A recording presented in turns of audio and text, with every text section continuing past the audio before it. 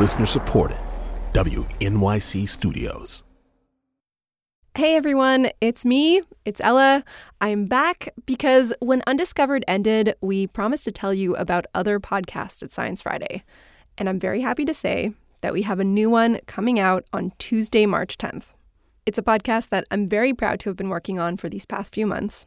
It's called Science Diction, hosted by Johanna Mayer. And like Undiscovered, it has a lot of science and history and really good stories. And I'm going to let Johanna tell you more about it. Okay, so you know the word meme. I have this friend of a friend who insists on pronouncing the word mem.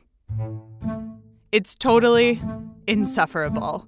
But I have to give this to them. It actually kind of makes sense.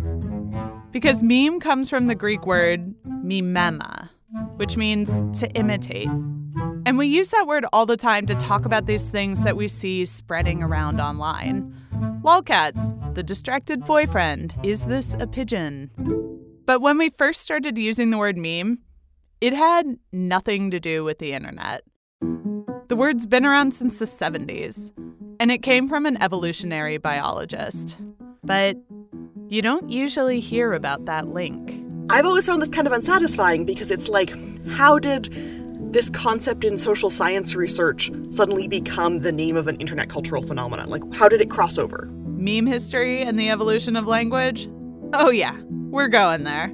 Science Diction is a new podcast all about words like these and the science stories tucked away within them. It's hosted by me, Johanna Mayer, and it's coming to you from Science Friday and WNYC Studios on March 10th. If you like your etymology with the side of science, Science Diction is the show for you. Find us wherever you get your podcasts.